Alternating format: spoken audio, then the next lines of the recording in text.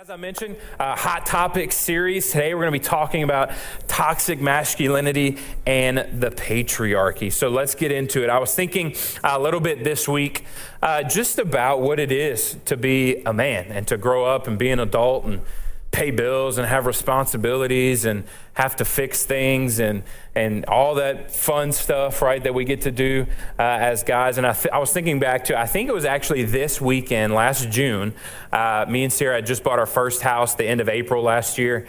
And so we were settling in and all that kind of stuff. And it was a Sunday morning.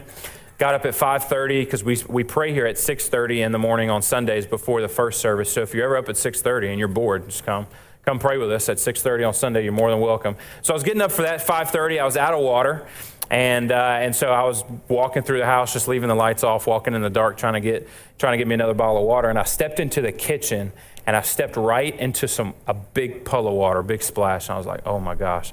So I flipped the light on. The AC had leaked. It was above our kitchen in the attic. Ceiling tiles and water all over the floor. 5:30 in the morning on a Sunday, and I just kind of stood there like this for like 2 minutes just looking at it. It was like just really staring. Didn't even know what to think. But then I immediately remembered, I think I was about 12 years old. My little brother would have been 10. And it was after school one day, and we were playing basketball behind the house and waiting for my dad to get home to eat supper. And about that time, about 6 o'clock, my dad gets back. And he pulls into the driveway, and so we're trying to finish up the game real quick. And my dad's about halfway back to the house, and my brother shoots. And being the older, more athletic big brother I was, I stuffed his shot like perfectly, like just a beautiful block shot.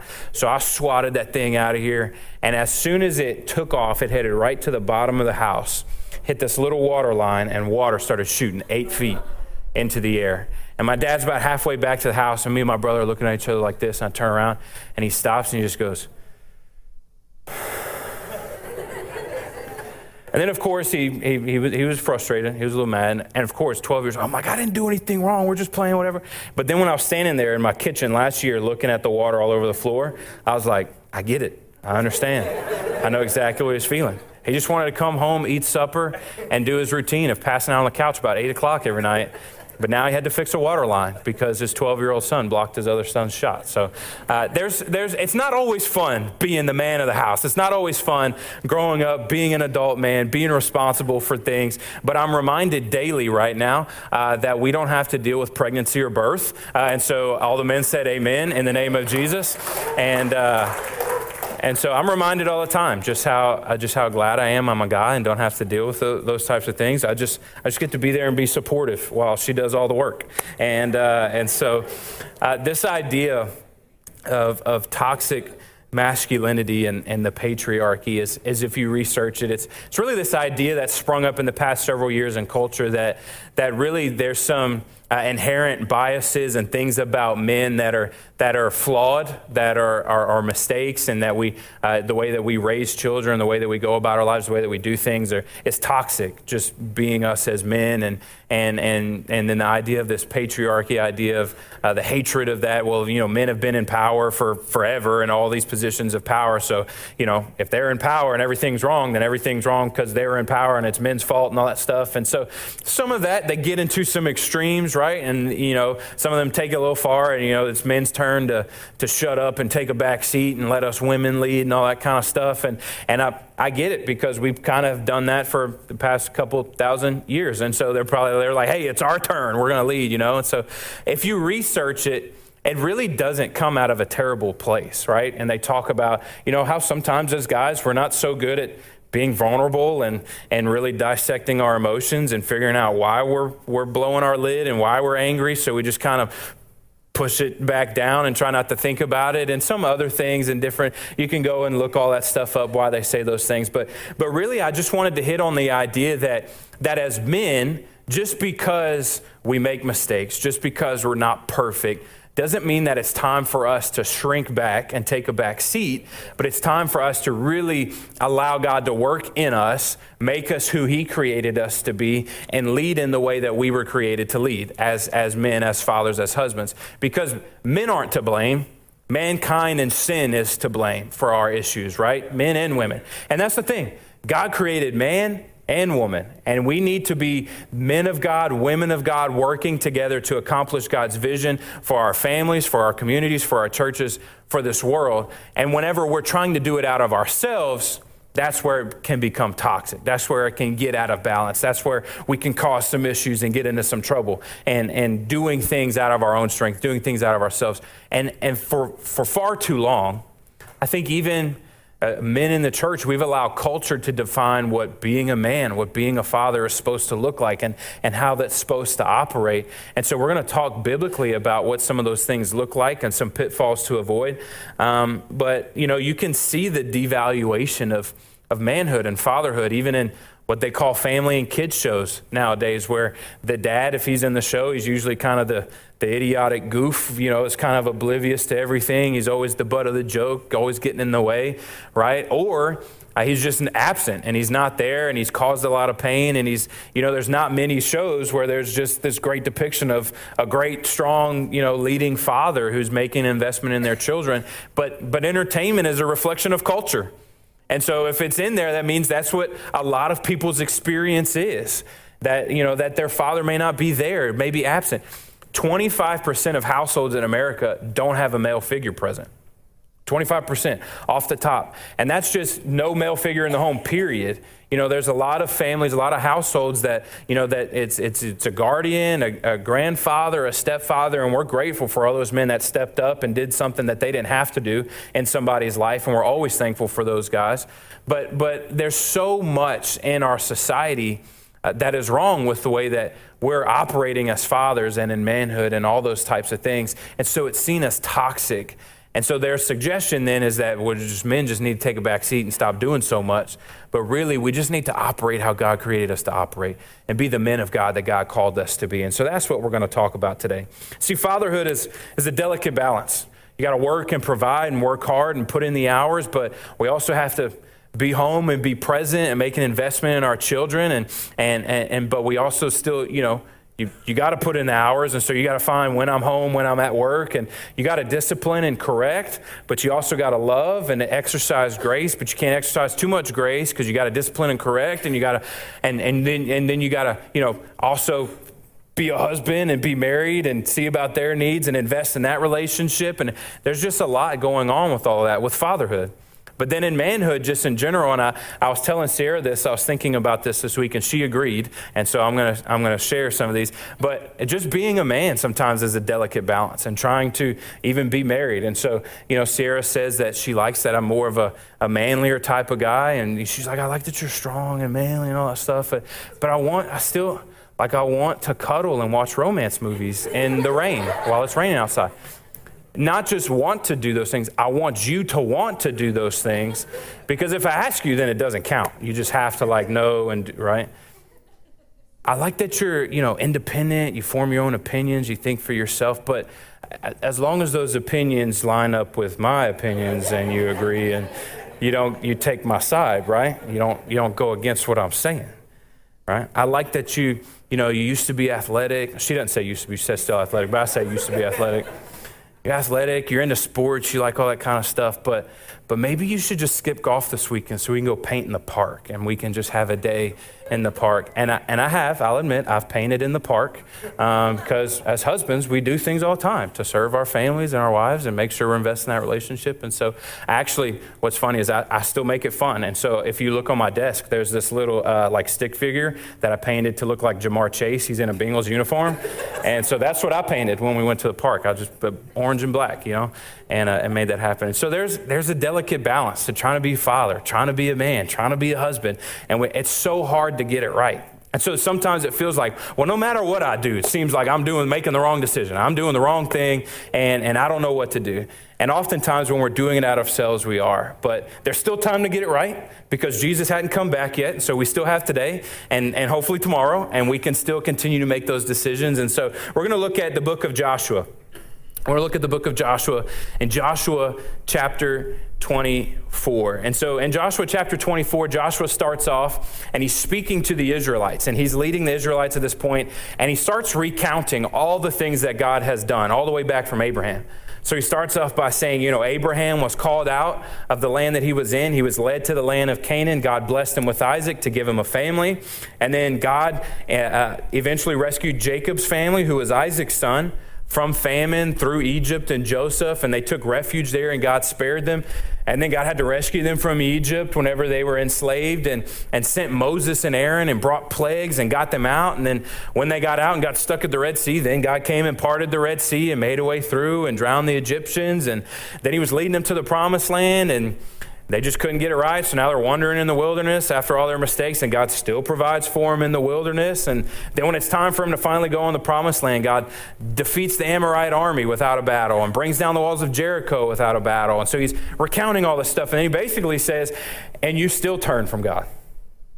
I can recount all of the stuff that we have seen, and you still have chosen to serve other gods. And so this is where he picks up in Joshua chapter 24, verse 14. He says, so fear the Lord and serve him wholeheartedly.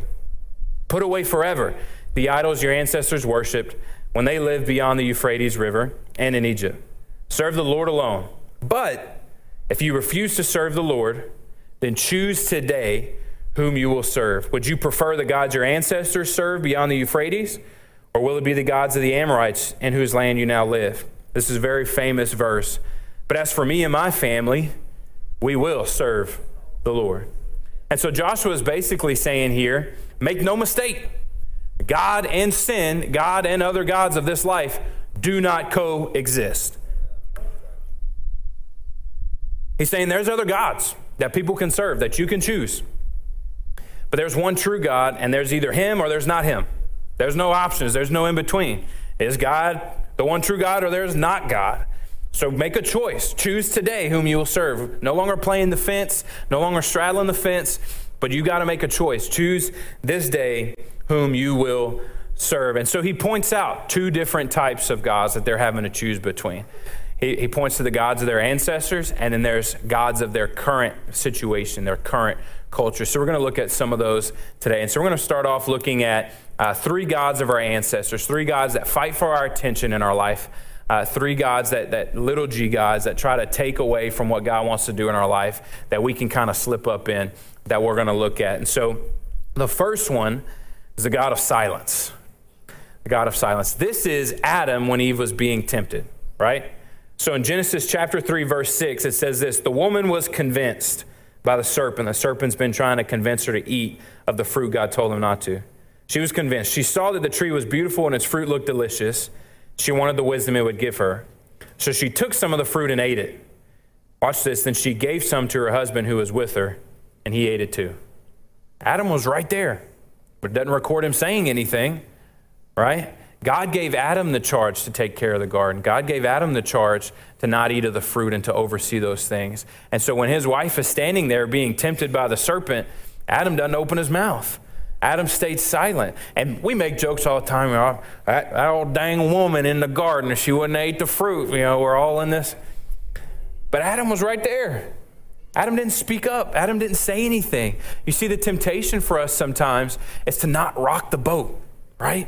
Not rock the boat in our family, in our workplace, our friend group, whatever it may be, in our marriage, and to not say something. This is what David did when one of his sons, Amnon, sinned against his own sister. And I'm not going to go into detail on all that. You can read that story for yourself. You can read between the lines. But his son, Amnon, sinned against his own sister, Tamar. And David, Scripture says he was angry. He was outraged. But he never did anything. He didn't do anything. He didn't take a stand. And in his own house, in his own leadership, David didn't step up and do anything. And actually, if you read the story, his other son, Absalom, Tamar was his favorite sister. He cared for her a lot. And so Absalom is angry. He's not just angry with Amnon. Now he's angry with David because David didn't do anything. And many times when you're in a position of leadership, silence is endorsement. Well, if he didn't say anything about it, then he must be okay with it. So Absalom, for years is angry. It's just growing inside of him. He's getting bitter. He eventually kills Amnon, then works his way back into David's good graces, then leads a rebellion against David because he's still angry at David and loses his own life. So David not only has something happen in his house, obviously I'm sure David was not endorsing, but because David stays silent, he lost two sons.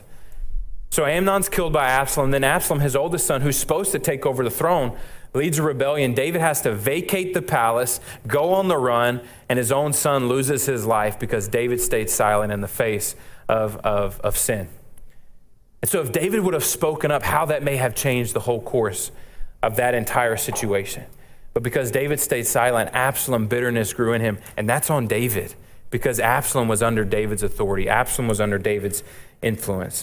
And so the temptation is to remain silent. But I shared this last summer in our Summer on the Mount series. There's a difference between peacekeeping and peacemaking. Peacekeeping says things are going good enough, nothing's too bad, we're just gonna ride this out, we're gonna stay quiet, sweep it under the rug. And the saying goes, you sweep it under the rug until somebody else comes along and trips on it, right? Until that piles up enough. But peacemaking says, I'm gonna address the situation. I'm gonna rock the boat so I can get the things out of the boat so we can actually make it to the other side. And I'm gonna address the issues in my family, in my marriage, in my workplace, and whatever it is. And I'm going to make peace, not just try to keep peace. Make no mistake, we need strong men of God who will speak up and stand for the truth of God's word, especially in today's culture, no matter the potential consequences. You see, the God of silence is often brought about because of number two, the God of power. And oftentimes the temptation is to remain silent because of the position of power. And we want to hold on to what we have, the influence that we have, and we're afraid of losing that. Well, if I say the wrong thing or if I upset somebody because I take a stand against it, then I won't hold any more influence or my position or at work. You know, it may cost me something at work or in my family, whatever it may be, because we're serving the God of power. See, this is Solomon using his wisdom and his wealth on himself. Solomon, wisest man to ever live, brought about great wealth, great influence, expanding the Israelite kingdom and gaining notoriety throughout the world, but he used all that on himself. And if you see at the end of Solomon's life, some of the things he's writing, he sounds very depressed, very upset. He says, what is this? All this life means nothing. None of this means anything. The sun comes up, the sun goes down, the day moves on. And he's at the end of himself because he put all that on himself and he used his power on himself. And then all the Israelite kings after him followed in that way. They used their position, their authority, their influence on themselves and served other gods to the point where their own people, the Israelite people, ended up enslaved in other countries because of their mistakes in leadership and serving the God of power. You see, the temptation for us is to use our authority and our strength to elevate and benefit ourselves instead of elevate and benefit others. Philippians chapter 2, Paul says this in verse 3, don't be selfish. Don't try to impress others. Be humble, thinking of others as better than yourselves. Don't look out only for your own interest, but take an interest in others too. You must have the same attitude that Christ Jesus had. Though he was God, he did not think of equality with God as something to cling to. Instead, he gave up his divine privileges. He took the humble position of a slave and was born as a human being. When he appeared in human form, he humbled himself in obedience to God and died a criminal's death on the cross. Therefore, God elevated him to the highest honor, the place of highest honor, and gave him the name above all other names. This is where we love to quote and celebrate. That at the name of Jesus, every knee should bow in heaven and on earth and under the earth, and every tongue confess that Jesus Christ is Lord, to the glory of God the Father. That came, Paul says, because Jesus humbled himself and did what God asked of him to do. And because of that, then God elevated him and used his position and his power to the glory of the Father, to the benefit of everybody else. Jesus' humility benefited all mankind for all time. And many times we think that we got to pound our chest and operate in power and influence and authority, and we can't let anybody challenge that. But Jesus humbled himself and used his strength for others. Our strength was not given to us as men and women for ourselves, but rather to elevate those around us and use our influence and our authority to the betterment of those around us, to bring the salvation, to bring the freedom, the healing, and the hope that Christ has offered and that Christ has produced within us. In the same way that we talk about Jesus, the blessing on our lives, the salvation, the freedom that we get to walk in is not just for us, but it's to use for other people, to see them walking in the same way, to see them experiencing salvation. and freedom. A great example, I think, of this on this day is Abraham Lincoln. And tomorrow, June 19th, we'll celebrate, our country will celebrate the holiday of Juneteenth. And if you don't know what that is, that's the anniversary, the holiday of the Emancipation Proclamation and the slaves finding out that they were freed through Abraham Lincoln.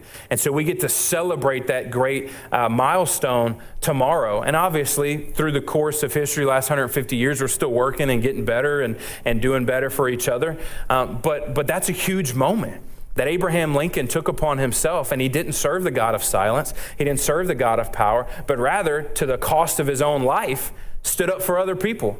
And you see, the thing about Abraham Lincoln is he grew up extremely poor in Illinois in a log cabin with a dirt floor, didn't go to school, but taught himself to read, taught himself about law, and eventually passed the law exam, and then found himself in the most powerful position in the world at that time as President of the United States.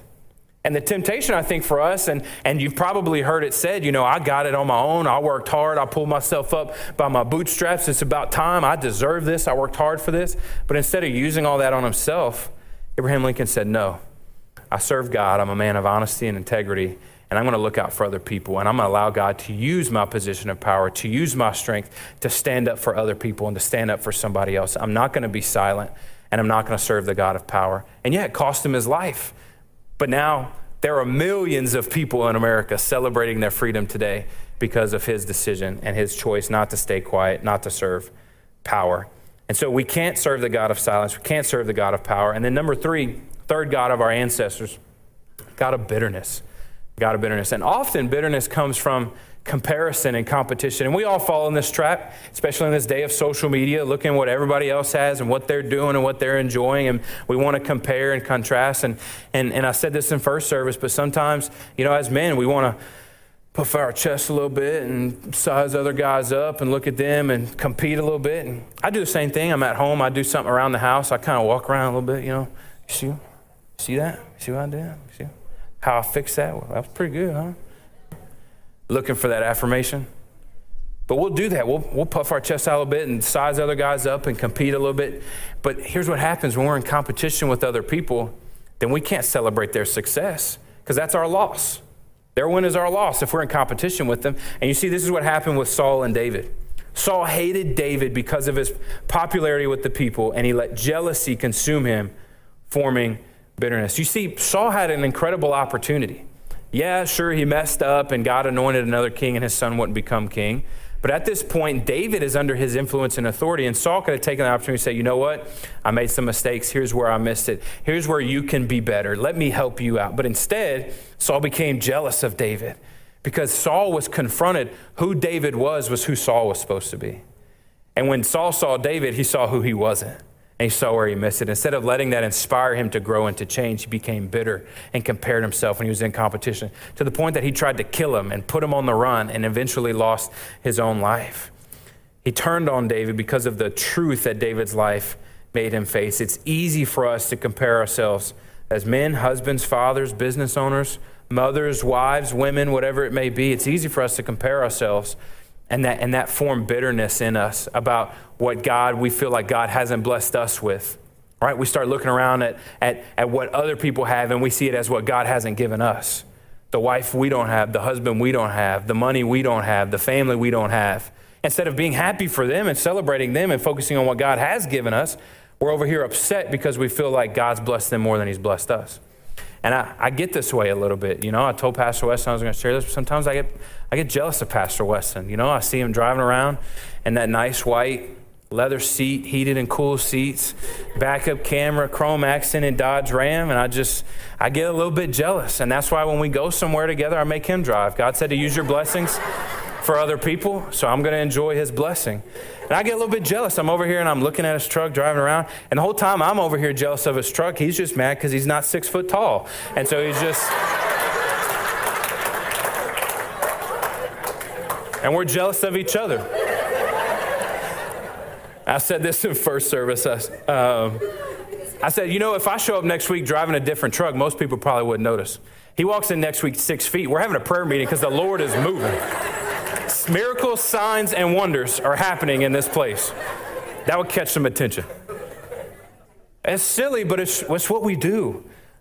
We're looking at what other people have as what we don't have, what God hasn't blessed us with, and we're comparing, and then we're bitter and we're angry at God because we feel like something's wrong. Or we get upset with ourselves and feel like there's something wrong with us because God hasn't blessed us like he's blessed somebody else. And we're not focused on what God can do through us. So we can't compare and be in competition and let that form bitterness. But we have to be grateful for what God has given us and allow others to inspire us to grow and to be better and to do different.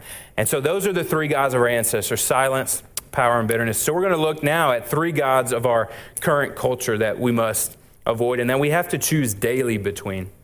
So number one, the God of comfort, complacency. You see, in America, we can get comfortable, we can get in a routine. Guys, we work our 40 hours, we provide, we make sure our family has a place to live, our kids are going to school, there's food on the table, we just kind of get in the groove.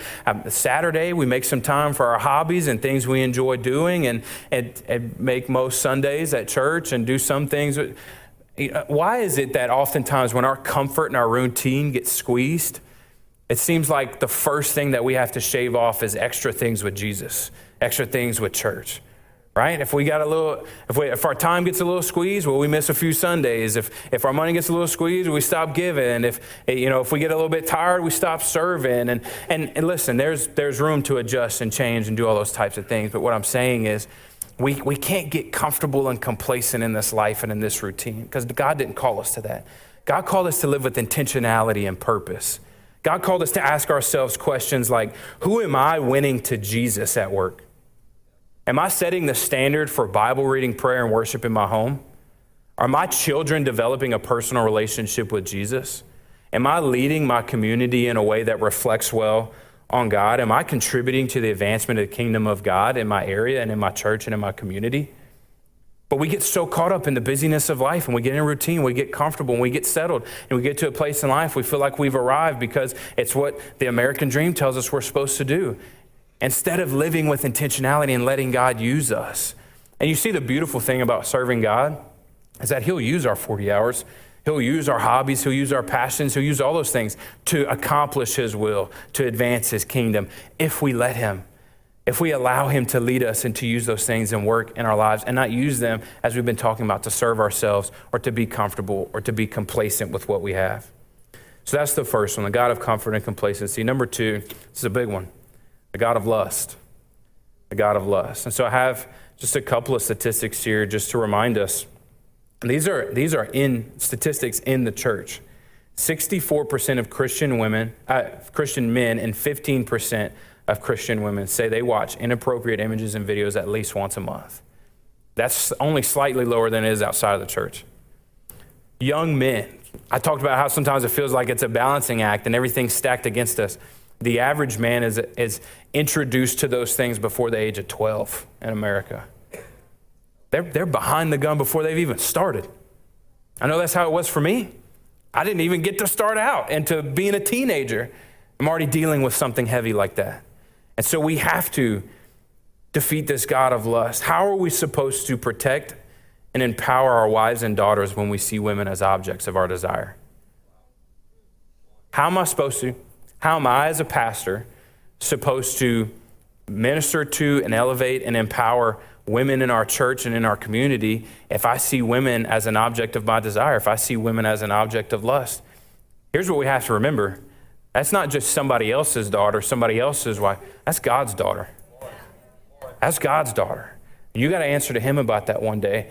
And the other thing is, I think we're all, pretty disgusted by human trafficking, and we're against those things and abuse and all that kind of stuff. And sometimes as guys, we talk a little big, give me 5 minutes alone in the room with that guy, and I'll tell you, I promise you, he won't make that mistake again. We see the thing is, it's a multi-billion-dollar a year industry. And the more we watch, the more they're enticed to do those things. And so we're contributing to it. And that's on us. And this is a huge issue. And we've got to tackle this in our life. Everywhere we turn, we all know. It's in TV, movies, ads, commercials. I can't play a game on my phone without some stupid ad popping up, right? And so we have to pay attention to those things because it's not going to happen by accident. You don't walk in purity and freedom and see other people the way God intends you to see them by accident. I don't just wake up one day and all of a sudden, I'm not struggling with things anymore. We have to be intentional about the pursuit of purity in our life because it matters. It matters. And if you need help with that, you can reach out to one of our staff pastors, somebody you know, a man in this church who can help and lead you and ask the tough questions. Craig Rochelle, as pastor in Oklahoma, has some really good material on these issues and topics. And we talk about this a lot from the pulpit, so I'm not going to harp on it for too long. But if you need help, reach out. God and sin do not coexist. We've got to make a choice. We've got to make a stand. We have to defeat the god of lust in our life. And then third god of our culture, we have the god of possessions, god of wealth, god of success, insert all of those things there. We just did basically a whole series on this, so I'm not going to stay on it too long. But there's nothing wrong with success. There's nothing wrong with stuff. I like stuff just as much as the next guy. I said, I'm jealous of Pastor Weston's truck. I want it. He may turn around one day and it's gone. But, I'm just kidding. There's nothing wrong with any of those things. It's got to be in its proper place. Everything is a tool that God can use in our life. The question is it God of our life or is God God of our life? I said this in our 10 Commandments series in young adults, discussing the first commandment about no other God before him, serving God only. If God asks you for something and the answer is no, then that's God of your life and not God. That's just a simple way of testing, okay, what is really in control of my life? So we have to assess those things. So all those things can get in the way of us becoming and leading and being who God created us to be, functioning how God created us to function. And it gets in the way. So I've hit on these 6 different gods of our ancestors and culture. And so it can really sound like there's just a lot to look out for. And the odds are stacked against us and it's going to be hard. And it's kind of like, I'm going to mess it up. I'm going to make a mistake. I'm going to mess it up somehow. Yeah, we will. We're all going to. It's going to happen. The thing is that God has empowered us and God is for us. I'll take us back to Joshua chapter 1. Before Joshua ever gets to chapter 24 and lead them into the promised land and making them make a choice, Joshua 1, Moses has died, and now Joshua's in charge. Some big shoes to fill. There's Moses. We've been leading these people, took them out of Egypt. There's Moses. And Joshua has to step up and lead. And God says this to him in Joshua 1:9. This is my command. Be strong and courageous. Do not be afraid or discouraged, for the Lord your God is with you wherever you go. So yeah, the task is great. It's daunting. There's trials, there's troubles, there's struggles, there's things we got to face. God is with us. God is for us.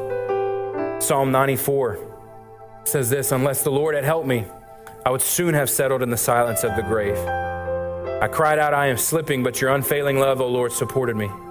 When doubts filled my mind, your comfort gave me renewed hope and cheer. John chapter 16, verse 33, I've told you all this that you may have peace in me. Here on earth, you have many trials and sorrows, but take heart because I have overcome the world. 1 John 4:4, but you belong to God, my dear children. You have already won a victory over those people because the Spirit who lives in you is greater than the spirit of this world. And so the good news is God is on our side and God will empower us. God will equip us. God will extend us grace. God will make a way out for us for every temptation. The Bible promises that. God will work in our life and create in us to be the men, to be the women that God created us to be. The problem is we got to make a choice. It'd be nice if God came down and just did it for us. I wish sometimes he would. But in the same way, I don't just expect Jesus to show up at my work and do my job for me. Jesus has offered us every tool. Jesus has offered us everything we need. We got to make a choice. We got to stand and choose. See, masculinity, manhood, fatherhood, it's toxic when it's out of ourselves, when we're doing it for ourselves, when we're trying to do it apart from God and we're listening to what everybody says we need to be, what we should be, what we need to do, where we need to go. But when we line it up with the truth of God's word, when we allow God to create us to be the son, the daughter that he created us to be, then we can lead well, we can love well, we can serve well, we can do the things that he has asked us to do. So in these last days, I would encourage us with this, 1 Corinthians chapter 16. Be on guard, stand firm in the faith, be courageous, be strong, and do everything with love. It's not time for us, not just as men, but as Christians, to shrink back and to be quiet and to stay silent. We need men and women of God who will lead their families, teach their children, love their spouse, serve their community, lead their workplace, stand for truth, not back down, but draw a line in the sand, dig their heels in and say, you know what? God says this, and this is what I'm sticking by. This is the truth of God's word, and I'm not backing down. And I choose today, as for me and my family, as for me and my house, we're going to serve the Lord. And yeah, there's a lot of other gods fighting for our attention. There's a lot of other things in this life that can get us distracted and get us off track. But I know that God is in me, and he is greater than all of those things. As long as I choose him every day when I wake up, I know God's on my side, and I can be the man, I can be the woman that God created me to be.